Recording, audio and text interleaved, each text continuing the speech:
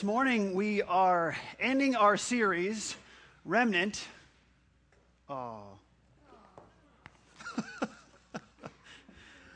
This morning we're ending our series, Remnant, and next week we're beginning a new series called Forward. I'm very excited about that. Part of being a remnant, part of being a follower of Jesus Christ is to invest your time and energy into what matters to God. We have to ask, what really matters to God? What are the things that matter to God? And then we should be investing our time and energy, our resources in what matters to God. And in this case this morning, it's God's heart for the poor and the needy. If we truly want to understand God's passion, God's compassion for the poor and needy, we have to look no further than the life of his son, Jesus Christ. If you truly want to grasp God's heart for the poor, God's compassion for those in need, look no further than the life of Jesus Christ. As we read Scripture, we find from the very beginning of Jesus' public ministry, his words were filled with hope and compassion for the poor. In Luke chapter 4, verses 18 and 19, he says this, "The Spirit of the Lord is on me, because he has anointed me to preach good news to the poor. He has sent me to proclaim freedom for the prisoners and recovery of sight for the blind, to release the oppressed and proclaim the year of the Lord's favor." Now, I'm not trying to make more out of this passage than is already being said, but it was extremely important to Jesus that the poor, they were the only ones basically singled out in this passage.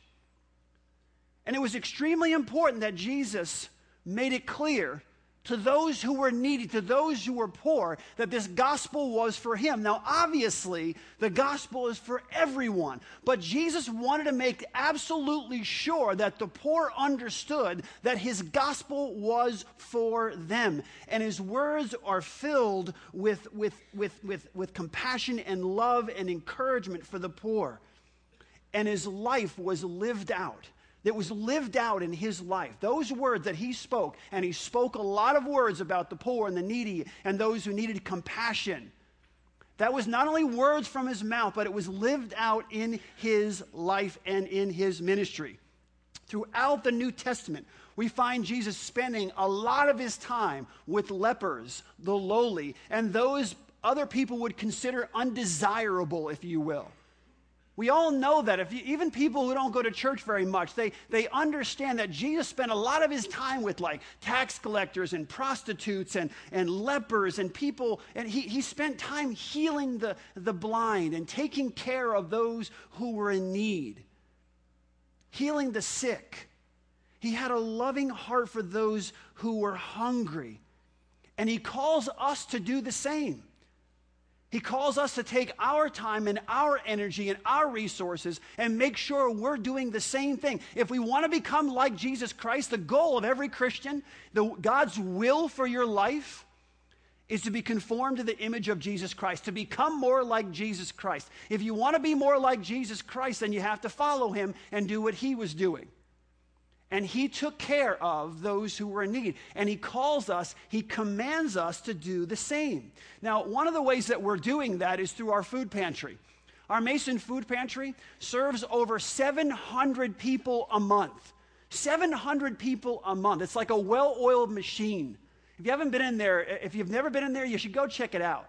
We created a place where people can come in and not feel like they're in a food pantry, but like a little Italian grocery store or something. It's really cool. And there's everything to choose from in there. It's amazing what we've been able to do. 700 people a month are being fed there. Now, I don't think most of us understand the magnitude of the work that is happening through the ministry of Grace Chapel, because we hear it in bits and pieces. But after the Forward series, I don't think anyone will be misunderstanding how God is working through this church to impact not only our community, our church, and our community, but our country and around the world.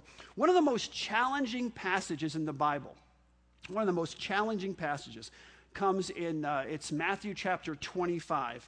And basically what Jesus is saying there is, if you don't feed the hungry, if you don't clothe the naked, if you don't care for the sick, if you don't do those things, then you're going to face his ultimate judgment. It's very clear. Matthew 25, 31 through 46 says this: "When the Son of Man comes in all of his glory, and all the angels with him. He will sit on his throne in the heavenly glory. All the nations will be gathered before him, and he will separate the people one from another as a shepherd separates the sheep from the goats.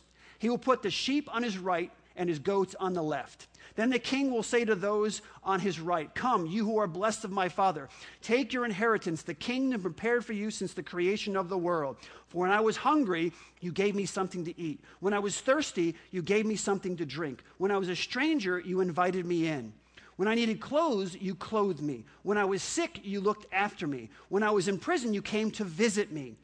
Then the righteous will answer him, "Lord, when did we see you hungry and feed you, or thirsty and give you something to drink? When did we see you a stranger and invite you in, or needing clothes and clothe you? When did we see you sick or in prison and come to visit you?" The king will reply, "I tell you the truth, whatever you did for one of the least of these brothers of mine, you did for me." Then he will say to those on his left, "Depart from me, you who are cursed, into eternal fire prepared for the devil and his angels. For I was hungry, and you gave me nothing to eat. I was thirsty, and you gave me nothing to drink. I was a stranger, and you did not invite me in. I needed clothes, and you did not clothe me. I was sick and in prison. You didn't look after me." They also will answer, "Lord, when do we see you hungry or thirsty or a stranger or needing clothes and sick or in prison and didn't help you?" He will reply, "I tell you the truth, whatever you did not do for one of the least of these, you did not do for me." Then they will go away to eternal punishment, but the righteous to eternal life. Why is this so important? Why is it so important? I mean, that's a pretty bold passage. It lays it out. Because as Psalm 146 points out, it is central to God's nature and character to care for the poor and the oppressed. It's central to who he is.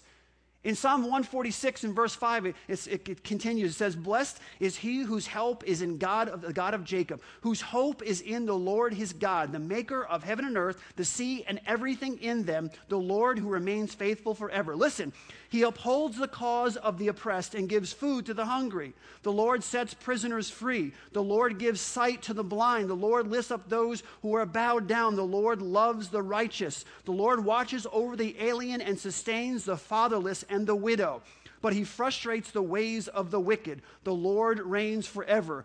Your God, O Zion, for all generations. Praise the Lord. According to this scripture, defending the poor, the weak, and the fatherless is an expression of God's essence. It's a part of who he is. If we want to be like our Savior, it needs to become a part of who we are. And let me tell you, I am not going to be criticizing Grace Chapel in this area. But what I will do is challenge us this morning to go beyond what we've already done.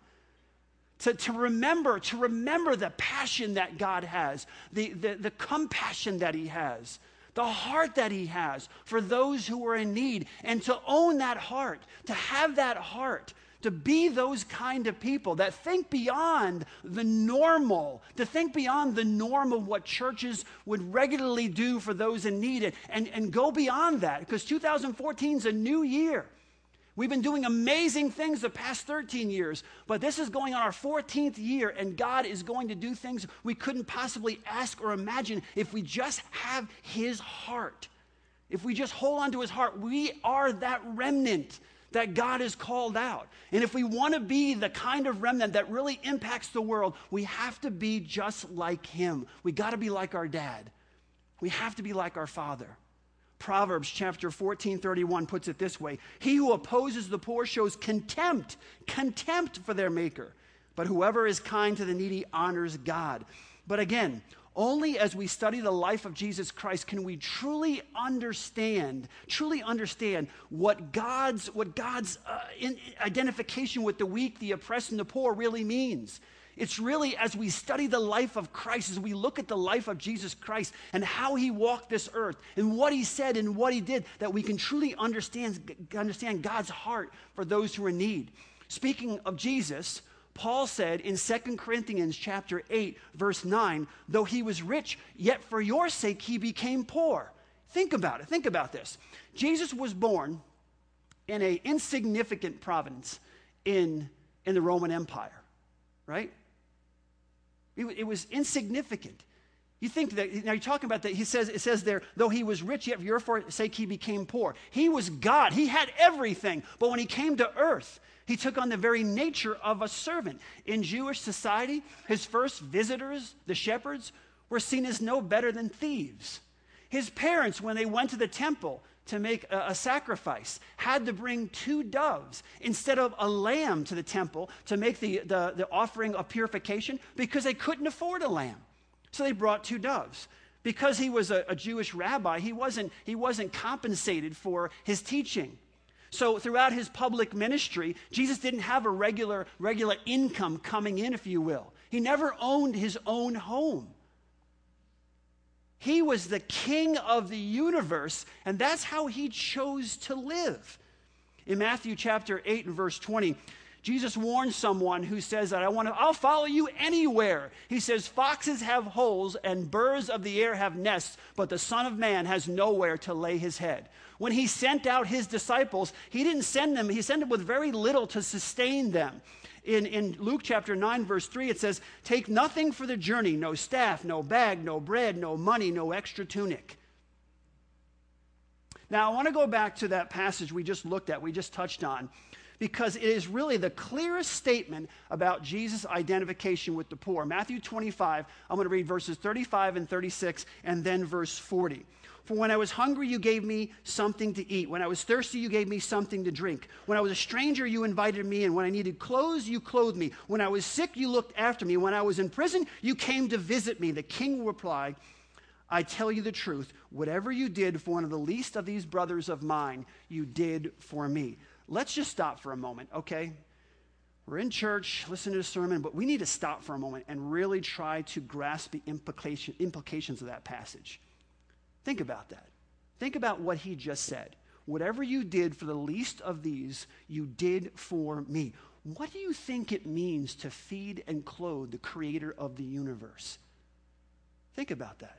Whatever you did for the least of these, you did for me. When we feed 700 people at the food pantry, when we dig wells in Nigeria, when we feed the hungry, when we send people to school, we do all these things that we do through back-to-back ministries and how we invest in self-sustaining enterprises to fund back-to-back ministries and all the things we do locally, globally, things we did for people in our own church over Christmas, all those things.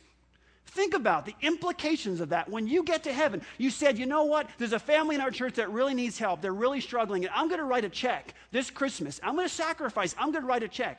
When you get to heaven, do you understand that Jesus Christ is going to stand there and say to you, man, thank you so much for that gift that you gave me at Christmas. It was a hard time, and I really needed that. And you sacrificed, and you can say, Lord, what are you talking about, man?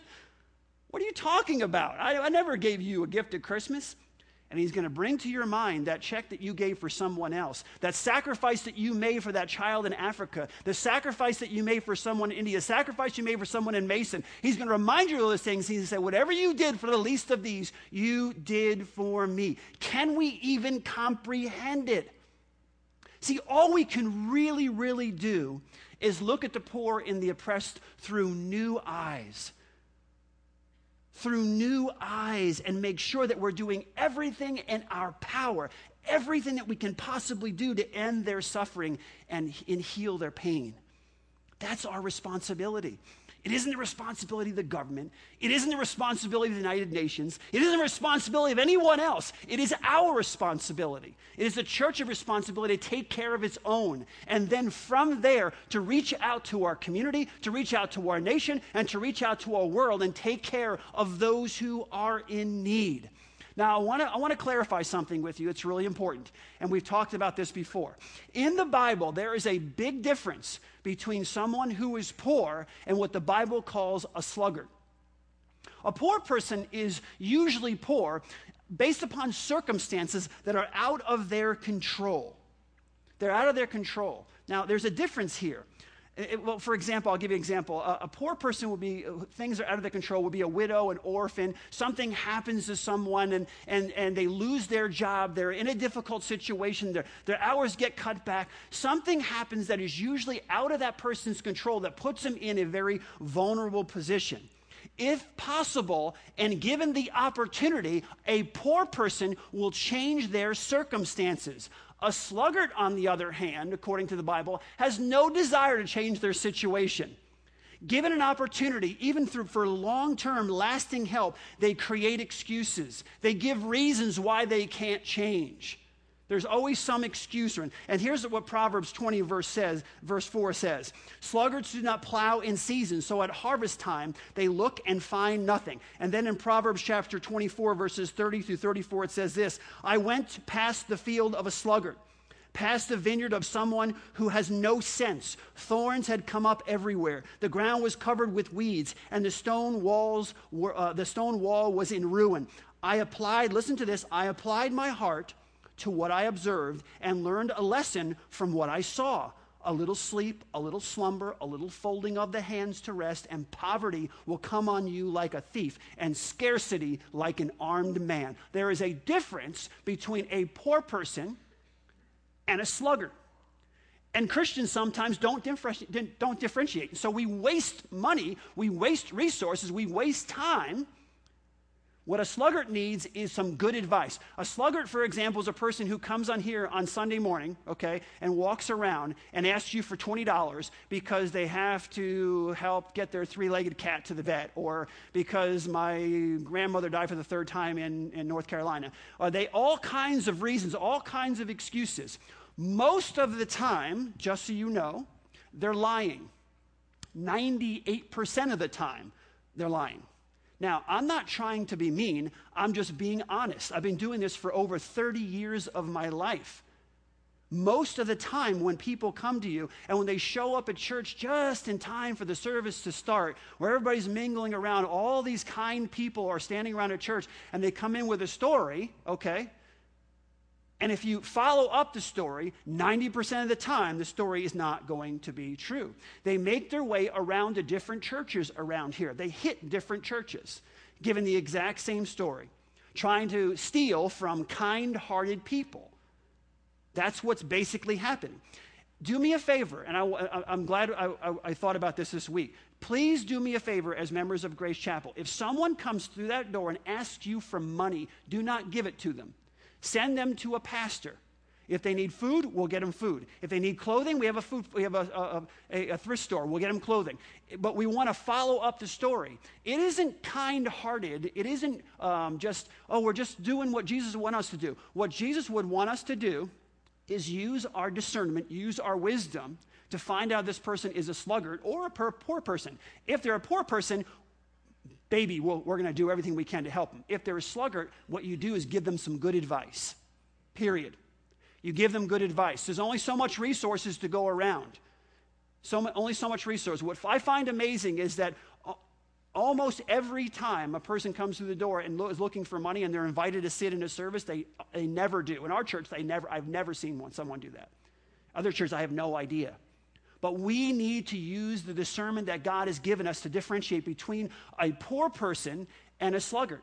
That's what the Bible says. That's what the Bible teaches us to do. Use our thought process. They have no desire for change, my friends. They're only playing you for money. And as they walk out to their car, they're not saying, man, that person was so nice. You know what they're saying? They're saying, sucker. We need to use our heads. We need to use our hearts. The truly poor, on the other hand, we need to have compassion, and we need to help. We need to help. We need to defend and care for them to the point of personal sacrifice. I mean, you giving something up in your own life. When it comes to a poor person, when it comes to someone truly in need, when someone's reaching out for help, and even if it is a sluggard, reach out and help them. Just don't give them what they're asking for. Give them what they need. Give them your time. Give them some time. Invest in their lives. Confront them, okay? Confront them in the Lord. Maybe no one's ever done that before, taken the time to invest in their lives. But when it comes to a poor person, we need to personally sacrifice. Because one day we're all going to stand before God in heaven and have to give account for how we've used the resources that He has given us. Our money doesn't belong to us. It belongs to God. We are stewards of what God has given us. And so when we see people in need, we have to respond to that need. When it's genuine need, we have to respond. because we will be held accountable. So before that day comes, you need to ask yourself some questions. How is it then that we can let Jesus Christ walk for miles to get water? How is it that we allow Jesus to feel the pain of starvation? How can we let him go blind? How can we let him go deaf? You see, Jesus, you say, what are you talking about? Whatever you did for one of the least of these, you did for me. Whatever you did not do for one of the least of these, you did not do for me. Jesus feels it all. He feels the pain of the lonely. He's in every cry for help. He's in every child that takes their last breath. My friends, he feels the pain of that child in Cincinnati who's been abandoned, who's been neglected by their parents. He feels the pain. He understands it. We need to feel his heart. Jesus is not an outsider observer of our pain, but a participant with us in our pain, and we need to participate with others in their pain as well. As the body of Christ, as his church, we need to do everything in our power to bring hope and help to those in need. And one of the ways that we do that here at Grace Chapel is through SWAP. Some of you, you've heard it, you've seen it back there, you don't really truly understand what it is. SWAP means sacrificing with a purpose. SWAP means giving up something you want to make sure someone else has something that they need. It's giving up. What SWAP does is it creates a culture of giving within the church. Let me share a couple ways that people have swapped in the past in our church. We had some girls a few years back who, when prom time came around, they didn't buy new prom dresses. They switched with each other. You wore this last year, I'll wear it this year, we'll do a little thing to it. They saved the money. They swapped buying a prom dress, all of them, and they bought a cow for a family in Africa. So they swapped what they wanted to make sure someone else had something they needed. We've had children swap ice cream cones, like ice cream. Let's go out for ice cream. The child would say, no, I'm going to swap my ice cream so I can buy a chicken for someone who needs a chicken. We've had families in the church swap their vacation to help the victims of that tsunami a few years back. And those are only a few examples of how we've swapped. We have swapped hundreds of thousands of dollars in this church for people in need. Other churches, other organizations have swapped hundreds of thousands of dollars as well. We have made such a difference in the lives of people by using SWAP, because SWAP creates a culture of giving within the church. You begin to think to yourself, do I really need another pair of $90? I'm not picking on people. You get a pair of shoes, buy a pair of shoes. But here's my point. You're thinking to yourself when you go to reach for the shoes, you think, do I really need another $90 or $100 pair of shoes when that same $90 or $100 can buy a sewing machine for a woman and her children in India, and that creates a job for her? It creates a sustainable job for her where she can feed her family and take care of the people around her. And so you go, you know what? I want those shoes. I want them, but I'm going to give up what I want to make sure someone else has something that they need. Now, what we've done at Grace Chapel this year is every month is a different focus on the SWAP wall. January is Nigeria. We're focusing on Nigeria. And Jason and Emily, you guys are here, right? Why don't you guys come on up? Jason's here? All right, Jason, come on up. Jason's going to share with us some of the things that are going on in Nigeria, okay, and how we can be involved, how we can help. I'll share a few things that are back on the SWAP wall after he's finished speaking to us. Thanks, buddy. Hey, thanks, Jeff. Yeah, Jeff is 100% correct. We, as a ministry, funding that comes in through SWAP or sponsorship is huge. In September and October, we did our strategic planning, and what we focused on was depth. That's the key word that we use is depth. What are we doing right now, and how can we make it better? So 3 things that we're doing right now is our education. All the kids that we work with right now, we're getting them into the best schools that we can possibly get them into. Number 2, which is really exciting, last month we just hired a Nigerian psychologist in Nigeria. This is going to help us get at a depth of the children that we haven't been able to help the child that we haven't been able to do before. And the other one is our vocational program. We just started a vocational program. In Nigeria, it's very difficult. You could get as much education as possible, but with very little opportunity, you don't have that opportunity to use your education. So a lot of people fall back. So to give them a vocation as well. Looking back at 2013, on what we did well was what was a huge success was SWAP and our sponsorship. And I just want to share a little story. When I was in Nigeria this last time, I was in the village, and everybody in the village knows me. I was there with a group of people, and we were there for a couple hours. And as I was leaving, one of the widows come running up to me. We said bye, and as we were leaving, one of the widows came running up to me, and she put her arm around my neck, and she put her head to my head, and her eyes started to water. And first of all, to kind of paint a picture, Nigerian culture, there's hierarchy, there's class system. And because I'm a Westerner, I'm immediately put in a certain class. Doesn't matter how I act, what I say, or what I do, I'm immediately put in that upper class. A widow in a village is, as Jeff has said many times, is one of the lower class. And the fact that she did that to me in front of all these people, something was up. And she whispered in my ear, "Thank you for all that you're doing for Jeremiah." See, Jeremiah is her son. She's a widow. She has a son, Jeremiah, and Jeremiah is in our education program. And we have someone that sponsors him $100 a month. And that goes into his education. That goes into his meal that he gets every day at an education center. Just like everybody here that has children, you hope for the best for your kids. Well, whether you're in Mason, Ohio, or whether you're in a Kisayat village in Nigeria, you have hope for your children. And she has hope for her child, Jeremiah, and she wants the best for him. And because of people giving, whether it be SWAP or sponsorship, it's being fulfilled. The people here don't always see it, but this is a story that kind of paints the full picture that it is doing what it's supposed to be doing, and that is a success story. And there's so many more stories, and as Jeff said, we've benefited so much from SWAP and sponsorship. So if God puts it on your heart to SWAP or come to me later and say, "Hey, I would like to sponsor a child," please talk to me, because it has been a huge success, and it allows us to do what we need to do to help them. Like the psychologist, that's how we help fund her pay. Her name's Patience, and she's on staff with us now. So we pay her through sponsorship money, through SWAP money to help fund that. So Jeff can talk more, but we've, like he said, chickens, goats, we've had so many different things that all provide, help us meet a need for what we're doing. So thanks. Thanks so much, buddy. Great job. Great job.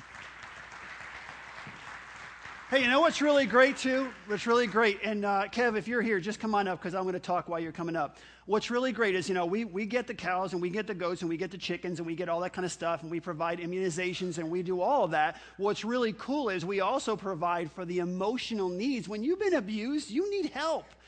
You know what I mean? Feeding is great. To be fed is fine, but you need the help. So emotional needs, spiritual needs, physical needs, all the needs are being met. And the greatest thing is we know they're being met because our people are on the ground in Nigeria, in India, in Mexico, in Haiti. They're there. You want to see where your money's going? Go and visit and talk to the child that you're sponsoring. Talk to the child that you fed. Go see the goats that you bought for this family that now they can have milking goats. We can show you the things that God is doing through the sacrifice that we're making. It's awesome. Another, and for Nigeria, there's SWAP cards back there. SWAP, basically, you go to the SWAP boy, you say, "Hey, that's a need I want to meet." You take the need, you take it off the wall, you put the money in a little box below the cross, and then you put the needs met on the needs met side of the cross. Just stick it over there, and we know the need is met, and then we send that money through SSE and back to back, and it gets to where it's supposed to go. This has been such an amazing ministry for us. And another amazing ministry that's come up is this new camp that we have. And Kevin's going to share how we can get involved in helping at the camp. Yeah, this opportunity is really going to be a fun one. And when I speak about this, the men in the audience will say, "Hey, he's kind of talking to us." But I do not want, this is not a men-exclusive thing. So you ladies, kids, teenagers, listen up. This is a very cool opportunity because it's going to link three things at least that you've heard us kind of talk about while we've up here. The camp, our brand new camp that we are integrally involved with, are going to help program that thing, and it's going to be a home away from home for Grace Chapel and all of our ministries for a long time to come. And so that's one thing. You've heard us talk about that, but it's very real. You know, you can go out there. It's tangible. We can do that. The second thing is just a couple of weeks ago, Jeff talked about sending some underprivileged kids and some foster kids to that camp to give them the opportunity. That's exactly what he was talking about this morning. Yep. Doing for the least of these kids who can't do that for themselves, have no way to ever experience something like that before. And we are going to provide that this summer for at least 30, maybe more, hopefully a lot more than that. And so that's the second thing. The third thing is you've heard me talk a little bit about this out there on the sign-up table in the bulletin about Kefalo Nights. This is a men's retreat opportunity that's going to happen maybe even close to monthly, but very, very frequently. This 3 weeks from this weekend, the 24th and the 25th, this past weekend, out there at camp, they demolished the lodge. Okay, the lodge was not really a lodge. If you think about it, it was just way too small, too constrictive, couldn't hold enough people, couldn't feed enough people, and that was one thing that was holding back programming there at camp. That is flattened now to make room for a lodge, a giant lodge. And so over the next 3 months, we are, and a bunch of other people are going to be helping construct and raise like a barn raising and put up a brand new one. And so if you have skills in concrete, plumbing, electrical, at any point, just come see me and say, hey, I have a day or two here and there, I can help, and I'll put you in touch with them. But on the January 24th and the 25th. What about people who can't do any of that stuff? Can they still help? Well, yeah. January 24th and 25th, that's a Friday evening, and then through Saturday, we are going to have a good old-fashioned barn raising.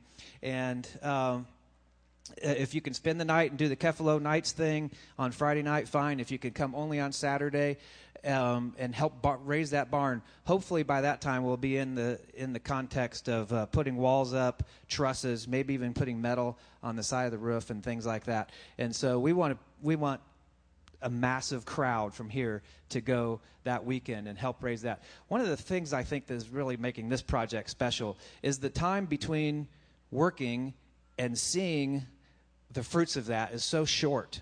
I mean, that's just this summer. So you can actually go there, do the work, and then in a few months you can see those kids having that opportunity at camp. We talked about swapping your money. This is an opportunity for you to swap comfort. And in my ministry life, in the last 25, 30 years of my ministry life, I've learned that it's way more difficult for people to swap comfort than it is to swap money. It's easy to say, well, I have $20 extra here, I'll buy a chicken.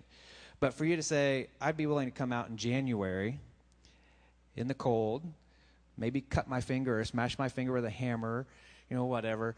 So swap your comfort, to swap going out of your comfort zone. I don't know how to do this. I don't know how to do that.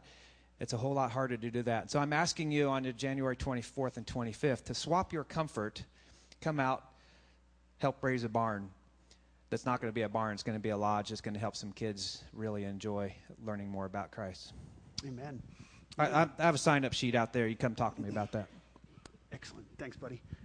As you can see, there are things, there's something for everyone. We want to make sure that we take care of the people in our own church first, and we do that, and we do it well. We do it to the best of our ability. Then we look outside of our church and our community and say, how can we help in our community? One of the ways that we really want to help and continue to help is through with the kids in foster care, at-risk kids in the inner city. And like Kevin was saying, we're going to try to send 30 of those children to the camp. We're going to pay for them to go to camp this summer so we can be actively involved in the lives of children within our own community who need our help. And then again, around the world, all around the world, we're going to be impacting the lives of people. We're going to be continuing to drill wells.